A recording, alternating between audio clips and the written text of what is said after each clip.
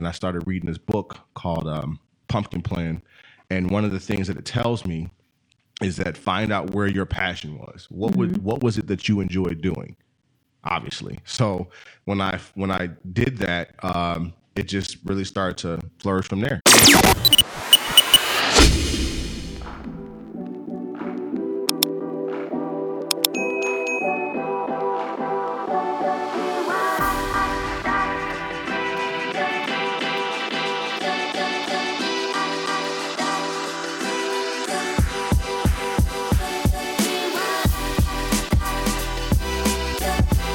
Welcome to the Michigan Real Estate Investor Network podcast, hashtag the network. This is episode 12, brought to you by Michigan Investment Title.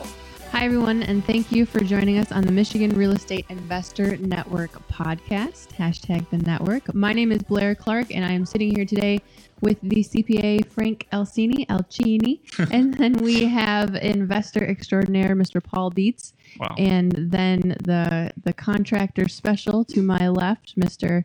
Shelby Hunter. Hello, everyone. How are you? Hello. How's it going? We're doing good. We are doing good. So what I did is I asked everyone in the group if they had specific questions that they would like to ask each of you today. So we actually had some questions come in, and so that's what we're going to focus on today. So this is going to be kind of a Q&A. So we asked the group, what do you want to know? And the inquiring minds said the following. So I'm going to kick things off with Frank. Hi, Frank. How are you? And so one of the questions that was asked was a bit of an entry level question. The first one is about entities. So what would be the best entity for the three main types of real estate investing, in your opinion? And then lean right into the microphone. Okay. So I get that one a lot from the tax standpoint. I hear it a lot from a legal standpoint. And I'm not an attorney. We have an attorney in the group, but really it's a legal and a tax question, but also really depends on what the individual wants to do. So I think within our group, we have a lot of investors, flippers, wholesalers. We have people doing a lot of different things where really the best entity is going to really maximize the tax advantages while protecting yourself on the asset side without creating unnecessary work. Sometimes I hear some of the gurus say you need two LLCs and an S corp or some magic recipe. It's really dependent on everybody. And usually I like to sit down with an investor, see, are they married? Do they have kids? Do they have families? As they enter down the real estate realm, it really gets more complex. On a high level, a buy and hold type entity is going to be in an LLC generally for the best tax advantages. But then there's record keeping requirements. Then within, if it's a buy and hold single unit, you run into tenant issues in the courts where individually versus LLC, and it all depends how big you want to grow and how you want to complicate things. So with everything, there's not necessarily a cut and dry right and wrong. It's a lot of variables. Exactly. Yeah. So more on the other side, depending on dollar amounts, if someone's a flipper or a wholesaler, maybe an S corporation makes more sense to reduce the self-employment tax and some strategies there, all depending on what type of dollars we're talking. If someone's going to make $20,000 or $300,000, it's going to make a difference. So it's a little more complex, and really, I think everyone at this table, it would apply differently. But yeah, probably. So the best answer is to just sit down, reach out to you, explain everyone's individual situation. Awesome. So another question that falls under that is a question about DBAs, doing business as. So if someone just decided to name their company, say they had an LLC and they just have like a generic LLC name, you know what I mean? Like Investor Network LLC. But then as they do things, they decide they want to dial it in and they just want to focus on one specific strategy. So then they want to just dub their company something like the Happy Wholesaler. How can they do that with a DBA rather than like take out another LLC? So generally within the state of Michigan, they would have the opportunity to file for an assumed name and operate under that.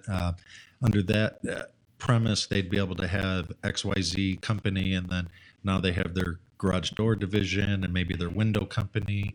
And many people are venturing into new territories where that DBA would help them just establish themselves. If it becomes a viable operation, it might be worth spinning that off or setting up a new company and structuring it. But if we're talking someone's going to do a small amount of revenue or start to grow it, that DBA might help them establish that name and see if there's really that presence. But it's really straightforward process, filing paperwork with the state so that you can operate that. Depending on localities, sometimes counties and situations have different situations, but with, let's say it's an LLC with a new DBA, it doesn't create a new tax entity. So you're still taxed under however you are. So if you're buying hold entity, you wanted to start wholesaling and flipping, it might be worth setting up a new entity as opposed to just mixing them all within that same business. Gotcha. Awesome. Great answer. So Paul, word on the street is your beats are pretty dope.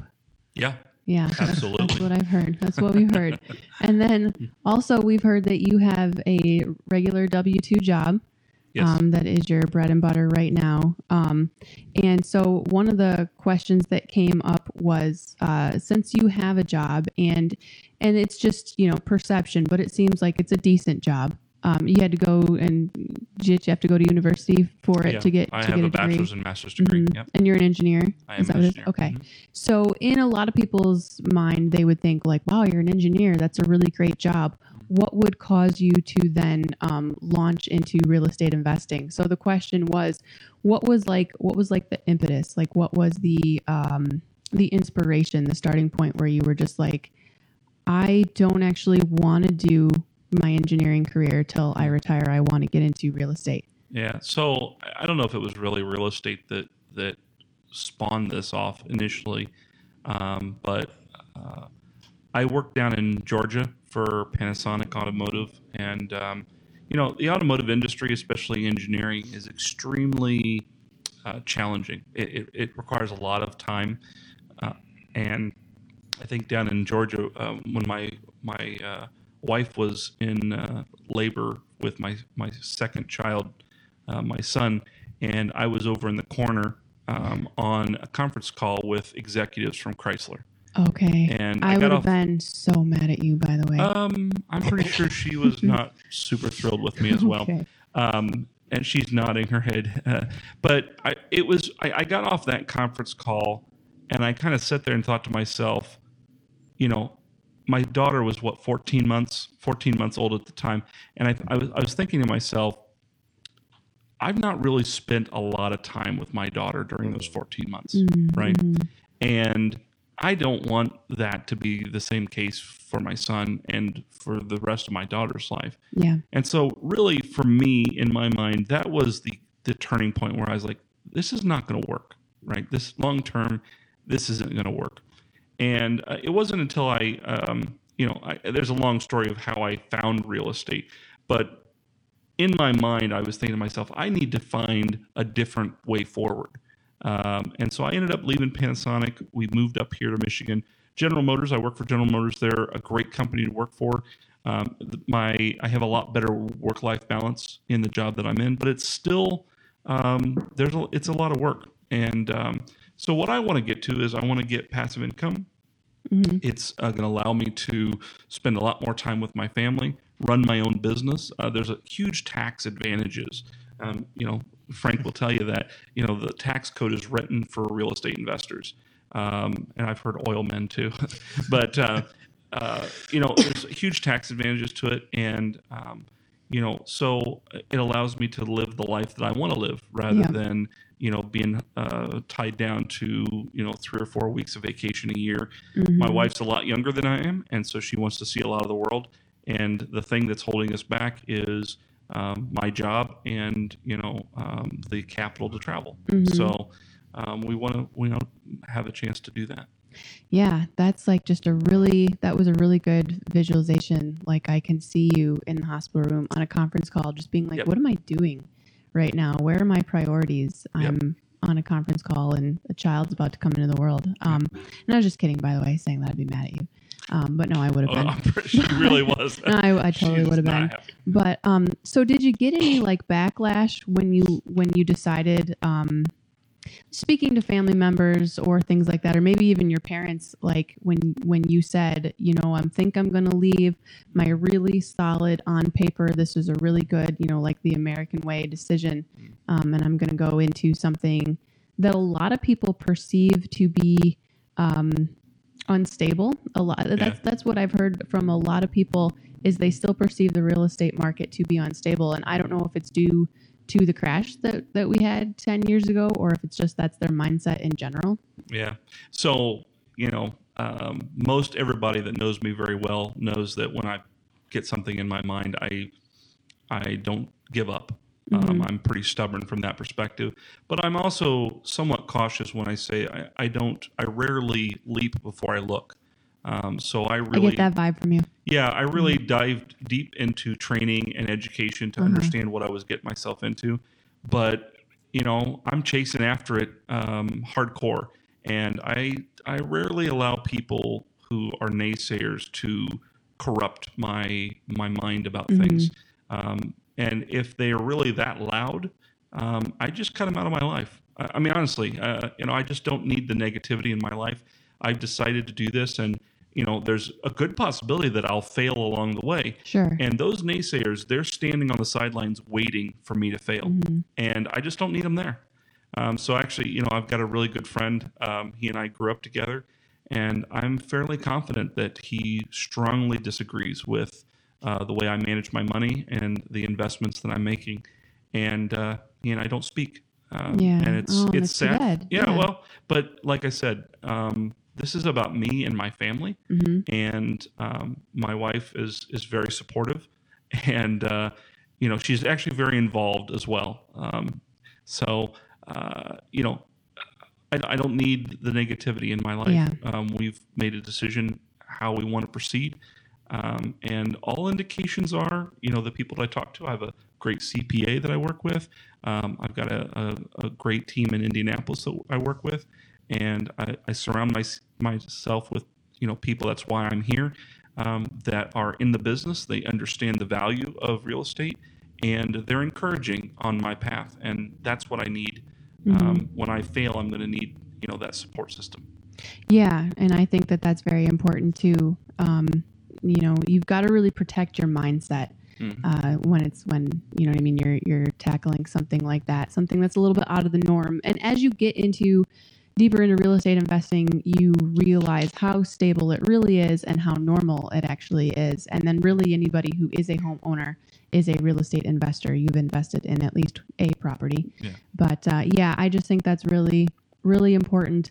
And even if you don't have the ability to drastically cut somebody out of your life, just stop sharing your dream with them. Maybe just talk about something else, which is kind of a hard lesson that I had to learn at first. I just wanted to share this awesome idea with everybody, and I was just getting like hacked and slashed, and I just realized like I really don't need to be dependent on anybody else's validation other than maybe like my husband, you know what I mean? And my parents, so they're on board, and that's really like the only support team. Yeah. The people's opinions that I really respect are the ones that are in the business. So if Tall Nate came to me and said, "Hey Paul, you really ought to look at this," I'm going to say, okay, this guy knows what he's doing, right? Yeah. But if I have somebody that comes to me and says, you know what, this is what I've heard, and I know so and so that they got taken to the cleaners by tenants. Well, what real estate investing have you done, right? Yeah. So I really respect people that are in the business that are doing it, especially the ones that are killing it, like Tall Nate. Man, he's killing it, and I have a lot of respect for him. So. Those are the people that I want to surround myself with, and if he had a piece of advice and he said, "Hey, you really ought to look at this," or watch out for this, that's worth gold to me. Yeah, you really got to ask yourself like the simple thing of who do you listen to? Yep. You know what I mean, and not necessarily just converse with, but like whose information are you actually absorbing? You know what I mean, into your own like practices and philosophies. And it's the people who are out there doing what it is that you aspire to do. But also, you got to look at like their background too. Like, did this person come from a similar place that I'm coming from? You know what I mean? If you aspire to be a millionaire you want to follow the person who became a millionaire, doing the same things that you're aspiring to do, not somebody who's, maybe their parent handed them $1 million and now they're a millionaire because you can't follow that path. Yep. You know what I mean? So that's good. That's solid. So Shelby, I want to ask you a similar question about like, how did you get started? So, I think you are the first contractor that we are interviewing, I think. Congratulations. Yes. Welcome to the team. I broke a record. Yes, right on. So I personally know your story. So just full disclosure, Shelby's wife is my best friend, and I've known him for a long No, time. she's my best friend. My best friend. That's no. Well, I saw her first, which is the truth. But I just want to know, like, I just want to hear a brief. You have kind of a wild story as to how you got into demolition contracting for yourself. So if you can just kind of like pare that down and give us the Cliff Notes version of it. How did you get into demolition contracting for your own established business? Wow. Okay. I guess I could start off with like where the passion really started to grow. Okay. So I worked for a company for about 5 years, and prior to I had already done some construction and all this other stuff and whatever. But this company that I worked for about 5 years, phenomenal company. It was a great atmosphere that they had offered. It was an opportunity for me to further my understanding of how to be the type of person that they wanted me to be, and most importantly, it was based off family, and which is something that I really like honed in on. And so what happened was we would just literally go out and work. We would get there in the morning. And we would, have the game plan. This is where we're going, wherever it would be, whatever we had to do, everything that we needed. And it would be typically with a team of 4, or it could be 2, depending on the job and depending on the agenda that needed to happen. And so what happened was, working with these guys, it really allowed me to just work. I grew up in a lifestyle that I was just made to be a workhorse. And so being around these guys, man, just really, it started to build a fire for me to just like, man, I could see myself doing this, but not working for somebody. Yeah. This is like, I guess you could say, the birth of my entrepreneurial, path, as they were talking about the last show or whatever.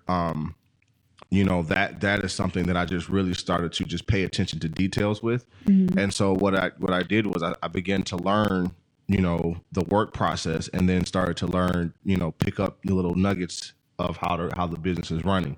And one of the things that I learned in that passion growth was communicating. Mm-hmm. And as long as you're communicating and you got the work aspects of it, this can go, sky's the limit. You know what I'm saying? And so, I ended up going a different route, and I ended up working for the state of Michigan for a little bit of time. And after that, it just kind of went down spiral for me because I had gotten into an accident. What did you do for the state of Michigan? I was a corrections officer for the state of Michigan. Mm-hmm. And I really enjoyed doing it because I'm aggressive.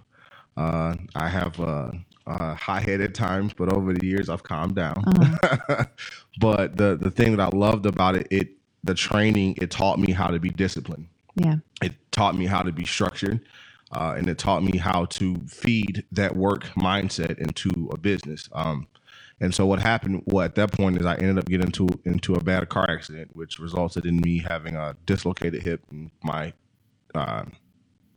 shattered socket, and my sciatic nerve got caught in between that, which resulted I had drop foot. Mm-hmm. So I ended up with 9 screws and 3 pins. And that just kind of took my physical abilities out of the game because I wasn't able to do the type of work that I wanted to do at that point. And so everything shifted for me at that point. I came, I'm a very strong person in my faith, a full-time pastor, and have 4 children, beautiful wife, your best friend, strong support system. And it was just kind of direction, where am I going at this point? And so that's where the business perspective came in. And then I started reading this book called Pumpkin Plan. And one of the things that it tells me is that find out where your passion was. What was it that you enjoyed doing? obviously. So when I did that, it just really started to flourish from there. And so Yeah. and that's kind of I guess you could say the short side of it. Yeah, that is a condensed version of it for sure. I think that's a life-changing moments are really what kind of push you into doing, Yeah. a life-changing thing. And I've read that book as well, The Pumpkin Plan. And so in my just personal education, post formal education. So going through school, K-12, and then going into college, one of the things that I just recognized about education is it doesn't really give you it doesn't give you real world application, and it doesn't really teach you how to just to be an entrepreneur. And I know that growing up, entrepreneurship wasn't even a term that I even had an awareness of. And just, I don't remember at any point in my K-12 education or university education, just ever stopping and self-reflecting and asking myself, what are my strengths? What do I even like? Where am I even at? You know what I mean? In the world, what resources do I have? So, you really just have to stop and ask yourself, what is it that I even like to do? And then how can I dial that in and leverage my own strengths? So yeah, that's just one of the things that you learn when you launch out and you become an entrepreneur for yourself, sure. I think a lot of that's a good point. I mean, talking about college and everyone just says, here's the path you're supposed to go, and then you get a job and retire, and everybody's just kind of slowly dying in that mentality. Yeah. And I think sparking that vision and different things. Yeah, it's definitely it is. It's a different path. I'm gonna keep saying that because what was his name?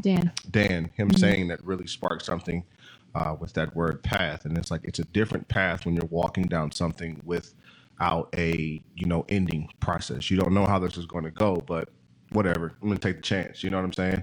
Not many people do that because of the barriers that are in front of you with that. So I didn't care about school. I didn't do any of that stuff. I mean, I went to school for a period of time and played ball and all this other stuff, but that wasn't me. And so just years down, working, communication, building relationship, that's what's opening the door. So it's how do you do that?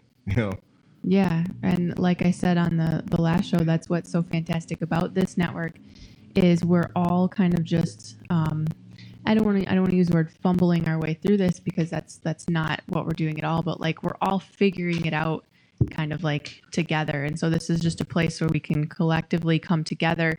And there are people who are just on a plane, so much higher above than what we are. And then there are people who are just getting into it. And then, I don't know about, Frank's level of experience, but I would say that the three of us, we're kind of mid-tier, you know what I mean? We've got our hands dirty. We're in it. We're actually making things happen, but we, are not experts by any means. So we all have a lot to share. The love, I've heard, is what it is that we're supposed to share.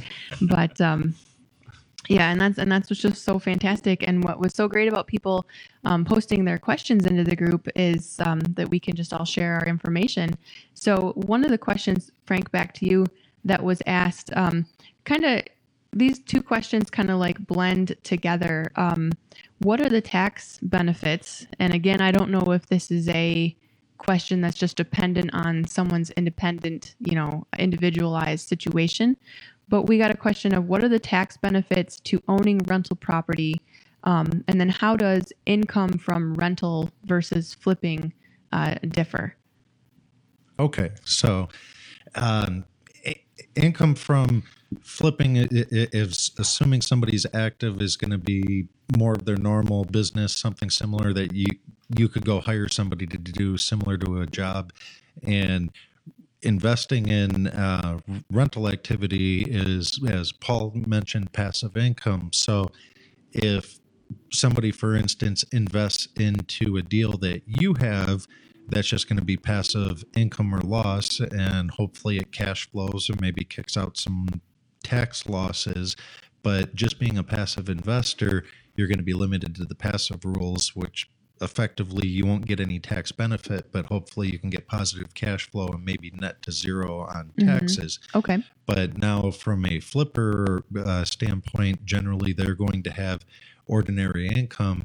And then that's where saying how they structure it, whether it's all subject to self-employment or subject to wages, there's some opportunities there. But now some of the tax advantages from a buy and hold standpoint, it really depends what someone's planning to do. If I'm going to buy and hold something and I'm selling it in 5 years and going to cash out, you're going to ultimately defer some of your gains. But I think is what people do. Some people get into this and maybe have some short-term sites. Next thing you know, they're good at it, buy another deal. Next thing you know, they own many deals.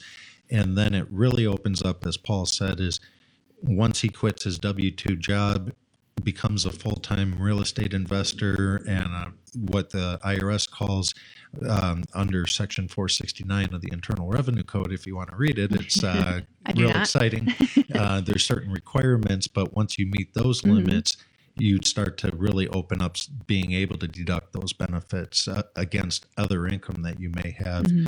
And then really the longer-term strategy is you can defer gains if you were to sell, let's say, 3 single-family deals into 1 multifamily apartment. You can do a 1031 exchange. Then you could potentially exit out of that apartment deal into a commercial property and buy and hold and flip these properties and really never pay taxes until you cash out of the deal at the end. And I always hear people saying retiring, well, once I get into this passive income, you could potentially hold this real estate till the day you die and ultimately escape all the taxes. So that's really the beauty of those situations. And you don't have to hold that single family at XYZ Township. It could be exchanged many times in other deals, or as you want to take on partners, there's ways to take on partners, maybe get some cash, and you can defer some of those taxes there as you decide, I want to scale back and retire and exit out of this deal. So there's a lot of tax advantages there. On the oil side, I'm not real familiar with that, but definitely on the real estate side. Right now we have a real estate-friendly government in place, and some of the advantages were going to go away and then at the last minute slip back in. So I don't really see too much changing on the forefront. So, how much time do you spend brushing up on all of this knowledge that you just regurgitated out to me? Like that just seemed, that's like, so my own personal question, if you are someone like me and you just want to do the work, and you can't possibly contain all of this stuff, in your own head, should we be reaching out to you prior to launching into something to see whether it works for us or not? Like for example, someone doesn't realize that if they buy and sell a house within a certain time frame, they're going to be penalized on it or something like that. You know what I mean? So instead of just launching out into anything, how often do people just call you before they even get into a deal to say, like, Frank, should I do A or should I do B? I tried. Red pill, blue pill. More savvier clients, I guess, do. And a lot of times I heard this on Facebook or a friend told me that, really stay away from that. At least call me, take me out to lunch. We can sit and talk. Yeah. I mean, if it's somebody starting out, what do I do? Someone's buying one house, we can maybe talk a little bit. And do they need all this guidance? Not necessarily, but when they're 10 houses in, able to just pick up the phone, now I need to call or whatever that may be, or I'm looking at selling it, are they going to be able to exchange it? Because they can't just sell it and you have to use third-party companies and there's different rules, but knowing at least when to pick up the phone is the biggest thing versus coming to see me now and tell me everything you did last year. There's not really much that I can do at this point except balance some numbers. And that's kind of the boring part. Right now, I can work with you on 2019 and guide you or at least help you. And maybe that puts in your mind to call me in August when something happens. But Yeah, because that seems to be the thing is, so like I shared with you when we were on the phone, one of my aunts is a CPA, and I just remember like a complaint being, people trying to like retroactively do things, and you can't. Like, you have to understand that like you need the advice up front before you do something, and like I can't actually go back and change the decisions that somebody had made, for someone who's disappointed that there were actually, that there weren't, that there were repercussions, I guess, as far as taxes go for the things that they do. And so that's just kind of like what's in my mind when I'm looking at doing something. It's just like, when I sit down with my accountant at the end of the year, she's going to be like, ooh, you really shouldn't have done X, Y, and Z. And I'm just like, I don't even know. I just was executing, Oh, yeah. And a lot of times I think people do, and throwing out that advice that you should have done it is still not necessarily critical, but I try to tell clients, because on the next one you have now call, we can't really do anything. But I know some other practitioners just punch the numbers in, send it out to you, and that's it. Where at least if I see some mistakes, I can guide you going forward and present those opportunities. Yeah. Mm-hmm. So I want to mention, you were referring to the real estate professional designation earlier. So in addition to that, for us W-2 guys, my wife manages several Airbnbs. And so she qualifies for the real estate professional designation.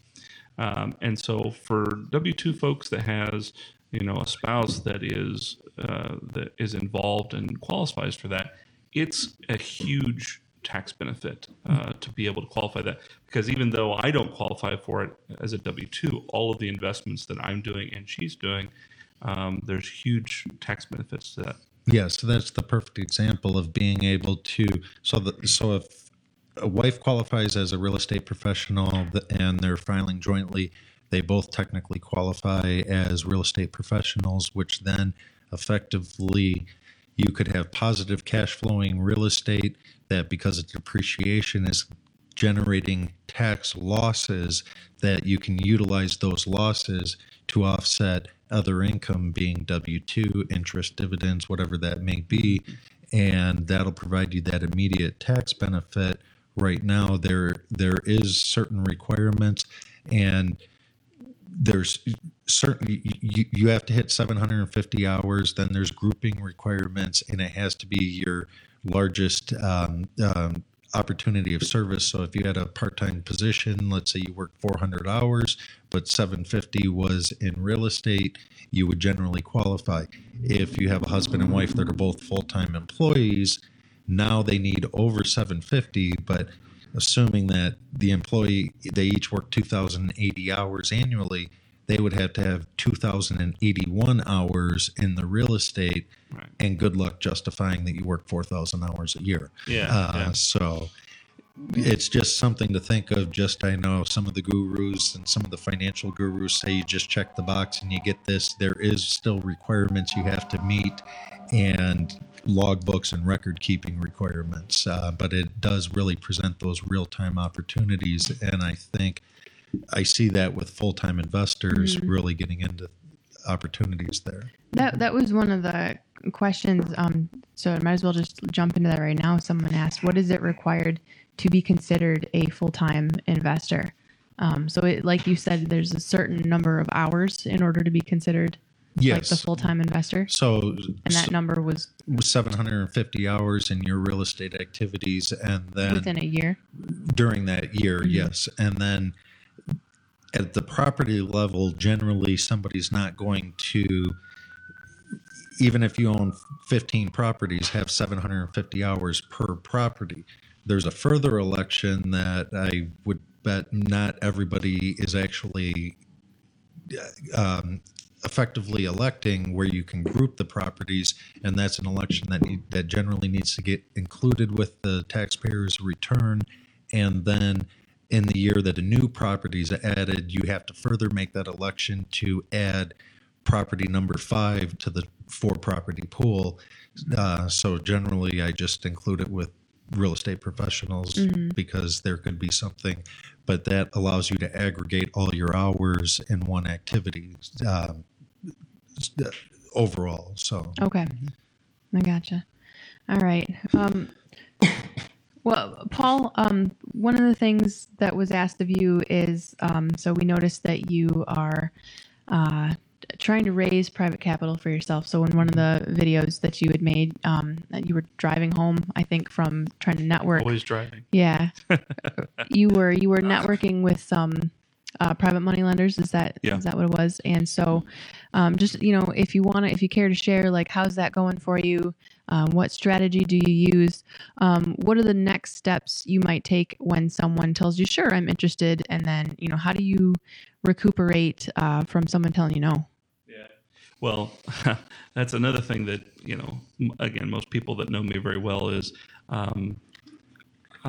failure is something. The way I look at failure is it's one of the best teachers. And so failure should be almost welcomed because you learn so much from that. As long as you have the right mindset that you've learned something from that. And so I've already gotten several no's. They weren't direct no's, but they were, indifference in the conversation. But what I've said is almost everybody that I've spoken to on my journey, they always knew somebody that was in real estate. And so I wrote down their names and I followed up with them. And so, it's fanning out those leads that I might end up running into somebody through my network that I never knew, but maybe they'd be willing to partner with me on a deal. So I would say it's going very well. Most of the podcasts and everything that I listen to, their first advice is, and they show this concentric circle, right? They start with your immediate friends and family, right? Uh-huh. And I think I've probably tapped them out as well as I can. My mom did partner with me on one of my deals. But then going next to that is, make a list of all of the people that that have money, whether they run their own business or they're executives or whatever. Mm-hmm. And the good news is throughout my career, I've had the benefit of working very closely with executives in a lot of different companies. And so literally I just opened up a spreadsheet and I went through my LinkedIn, I'm connected to 500 some odd people, and just started jotting down names, where they live, and I grouped them. My first stop was Indianapolis. My second stop was Detroit. And then I sorted them, ranked them, people that knew me really well and I knew them. I had a rapport with them, and they were the first ones for me to talk to. And so I'm just working through that network. Mm-hmm. The other strategy that I've been taking that has actually really paid off well, and I heard this on a podcast, the Bigger Pockets podcast, is thinking about branding. And I know you post a number of things about branding is, if you go to just anybody and you say, Frank, what are the top 2 brands of toothpaste, right? What would you say? Crest and Colgate. Yeah. So that's what I did the same exact, and he and I didn't train, so we didn't figure that out up front, but I did the same thing to my wife, and she said the same thing.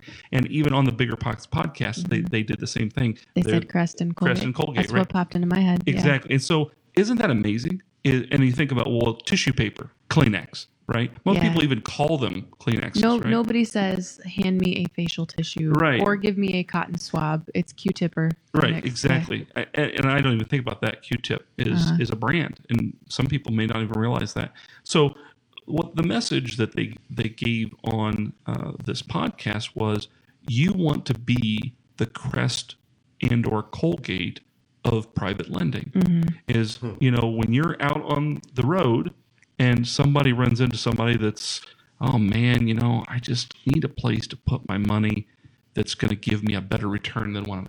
You know what? Paul is always asking about private lending, right? Uh-huh. So you want to be that person that, he's going to help you. He'll be able to help you.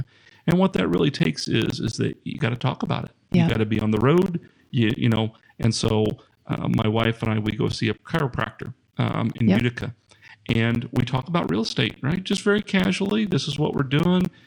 She's killing an Airbnb. We've got rentals in Indianapolis. And one day he said, and this was not even on purpose, right? I didn't even, there was no pressure whatsoever. Dude, I'm really hot. This microphone is really hot. Okay. Let's step back a little bit. We just talk about it very, very casually.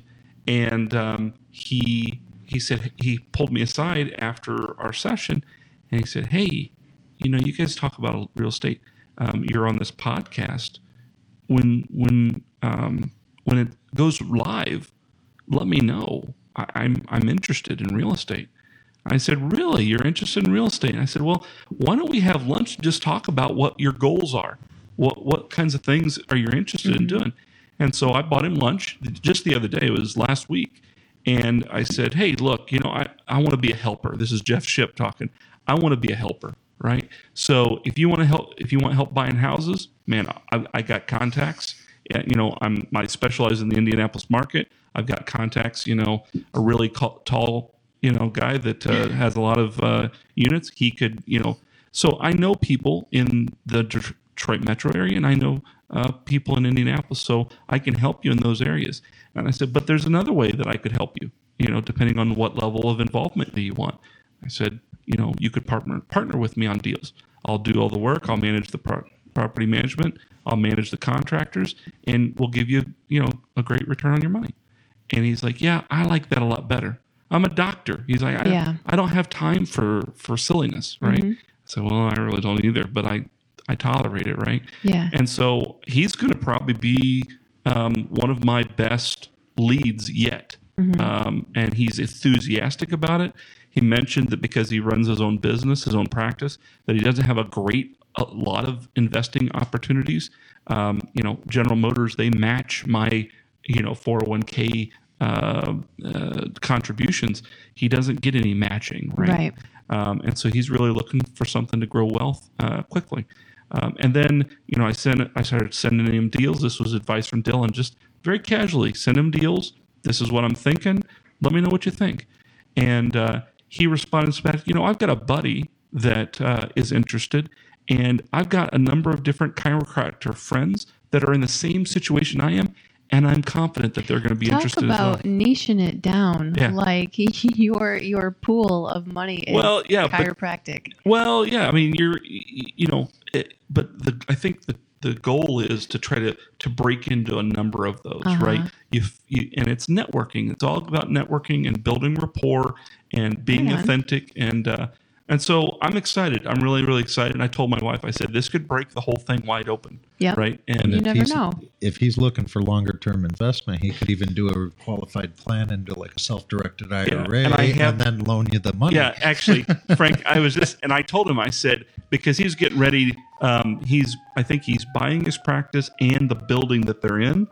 And I said, you really ought to talk to a real estate CPA about that, because, and I wanted to talk to you on the side about this, is, if he has an LLC, a separate business that owns the building, and he rents that to a business that, isn't there some tax benefits there, the way that he structures the deal, right? In that case, there is, but then you run into the self-rental rules. So an owner-occupied business, it's still a way to separate things. It's just not considered passive. I see. Yeah. For instance, but there are other advantages, but he wouldn't necessarily be able to have profit there to be absorbed by passive investments in single family. So my advice to him was, I know real estate attorneys here. They're going to be able to draft the mortgage, draft the promissory note. This is, a very safe investment.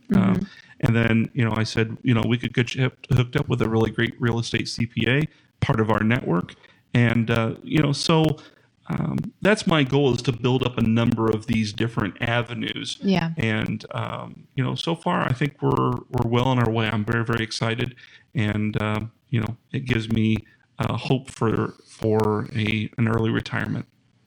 Yeah. And that's just another testament, to the network. This network it is a network, because you don't you have all of these resources in your back pocket. You know what I mean? You can say, I personally know and do business with these people who can, come in and draft the legalities and just make this, completely, just completely solid and legit. And there's just no reservations in that. And so that's really valuable as well. But yeah, I've got a chiropractor. I wonder what he's got going on, because I'm looking for private money too. I hope it's not the same one.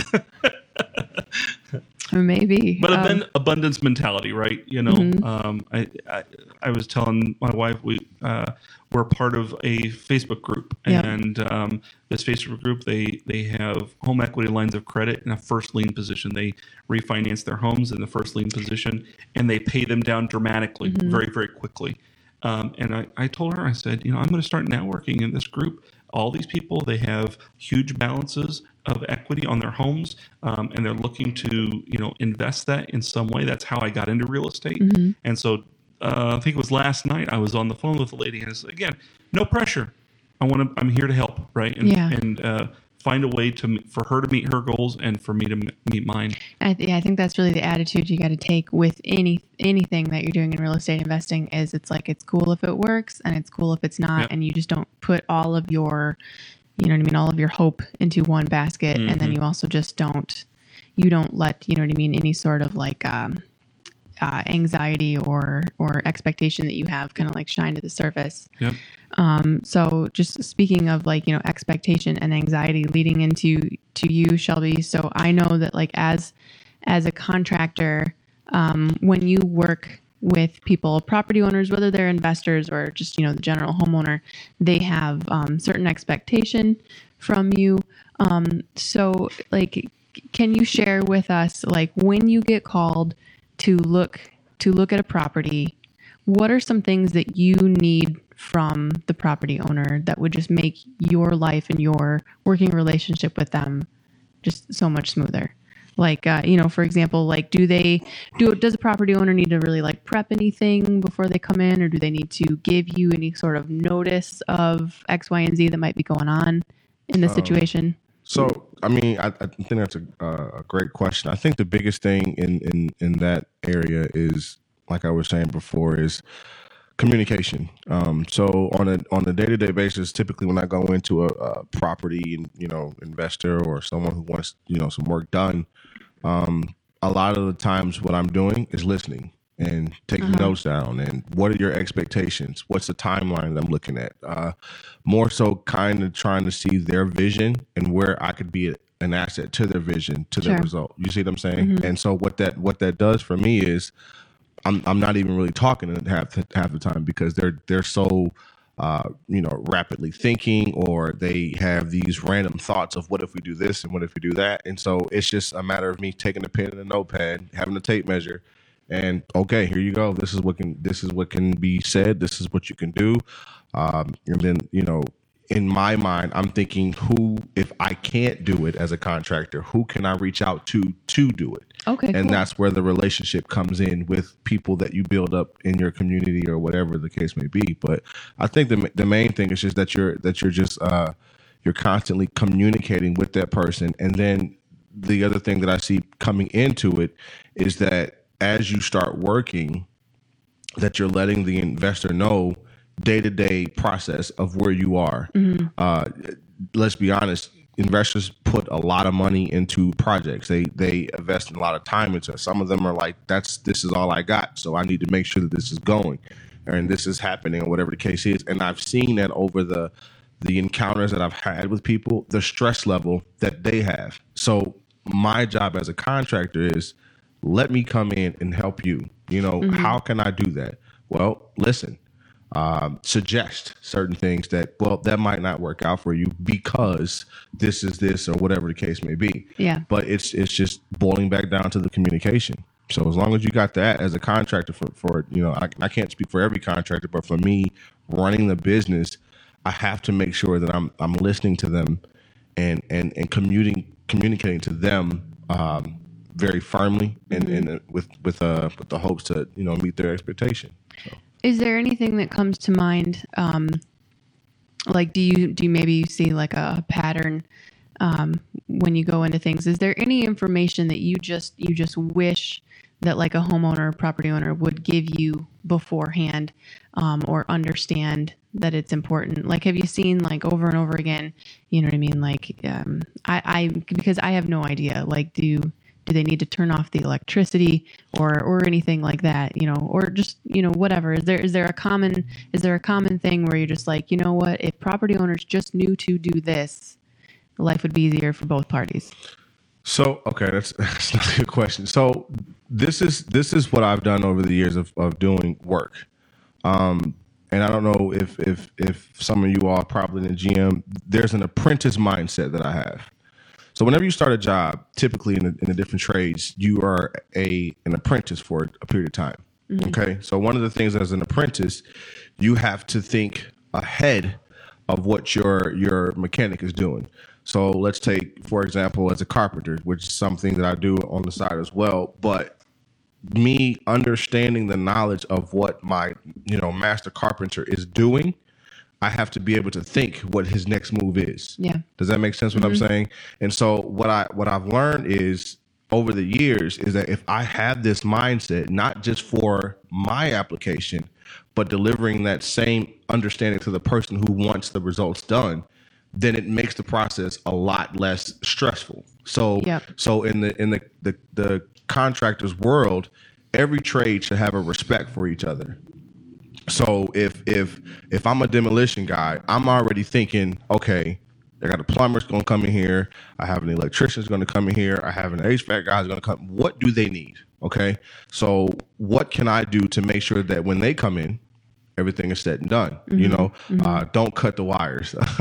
Please don't cut the wires. Get in contact with the contractor or with the person doing that, making sure that, hey, look, we're going to come in and demo this wall, and there's going to be, outlets and stuff. So is it cool with you or not? Making sure that communication is in play with the investor. Really, just what's your vision? If you want to, if they want to help, if they want to, cut time down, sure, yeah, cut the power off, make sure the water is cut off, because typically with the demolition crew that I come in with, we're working very fast because the investor has a timeline, or the other contractors have timelines that I can't express enough that the time management aspect of it is very, very important. Absolutely. And if you're not, on that timeline, somebody lost the money. And in this world, losing money is not a good thing. Right. So you got to make sure that communication is there, where you are timely in a timely fashion. So that's typically how I think going into it, from not a master carpenter or whatever the case is, but just I'm an apprentice. So let me think 2 moves ahead. Yeah, like a bit of a chess game. And exactly. Communication is just in this day and age kind of a bit of a lost art. Yeah. Anyway, and so it's this weird thing. It's like people don't want to communicate, but then they become frustrated due to the lack of communication that they, played a role in as well. I'm sorry. It's funny that you say that, because as you say that, I get locked back into like football, because I played football all my life. But if we all would come to an understanding that teamwork makes a dream work. I know so we hear that 1,001 times, right? But it actually makes sense. You know what I'm saying? And it's like, growing up in the football life, and even doing what I did before or whatever, there was always the same thing, that if we can just come together for a common good, then we can get bigger results. Yeah. You know what I'm saying? And so you saying that is just like, yeah, let's just talk about this. How can we work this out? Who's strong and who's weak, and where we can help out at. So, yeah. Yeah, no, absolutely. Yeah. And so I know that working with contractors in the past, it can be a frustration, or it can just be a beautiful relationship. You know what I mean? And so just getting your perspective, since you are on the other side as the contractor, you know what I mean? What is it that we can do, you know what I mean, just to make your life easier? Keep smiling, bring work. You're right. Yeah. So Frank, back to you. One of the questions that we had from Mr. Theo Bogdan, who is gallivanting through the land of Germany. He spends a lot of time, or so he says, I'm just kidding, Theo, in personal and professional development. So he wants to know if he goes to anything related to real estate investment, if he's attending conferences, going to seminars or masterminds, even if he spends money purchasing books or downloading audios that he's listening to feed his professional development. Is that tax deductible? And if so, what should he do to get those deductions? So being that it's real estate related, I would say generally it's going to be, it's the type of thing that I believe he has rental properties or management, and that would be, so that doesn't mean that somebody with no rentals and nothing to do, just professional development type book. So I wouldn't really call it necessarily that or personal development. It's really that education of, no different than me going to tax updates, accounting updates, different updates that I go to. What title would you give it? It's really continuing education, more along that lines, and all the associated travel with it. There, under travel, there is certain rules. You can't go 2 weeks down to Florida and go to a seminar for one day and say it's all travel. There is certain rules and requirements as you get into there. But if you go to a $5,000 seminar, it's going to be generally... So if you go to an out-of-state seminar for 3 nights and you spend 3 nights in a hotel, and it's a 3-night seminar, yes. Okay. Generally, it's going to fall under there. Okay. So. Oh, very cool. And then your travel days are going to qualify as work travel days. And again, that all falls back into keeping logs of where you're going. And as you're keeping your logs, keeping your receipts, and doing your accounting, it'll all come together. It's the ones a year from now, how do I put it all together and where do I go? So you've been listening to the Michigan Real Estate Investor Network podcast. Just call it the network. To subscribe to the show, go to www.michiganreinetwork.com, where you can have the show sent right to your inbox. Subscribe on iTunes or your favorite podcast app. If you'd like to be on a future show, there's a link on the site to submit your info. The network is 100% focused on the Michigan real estate investing community. Whether you're brand new or a grizzled vet, we want you to be a part and share the love.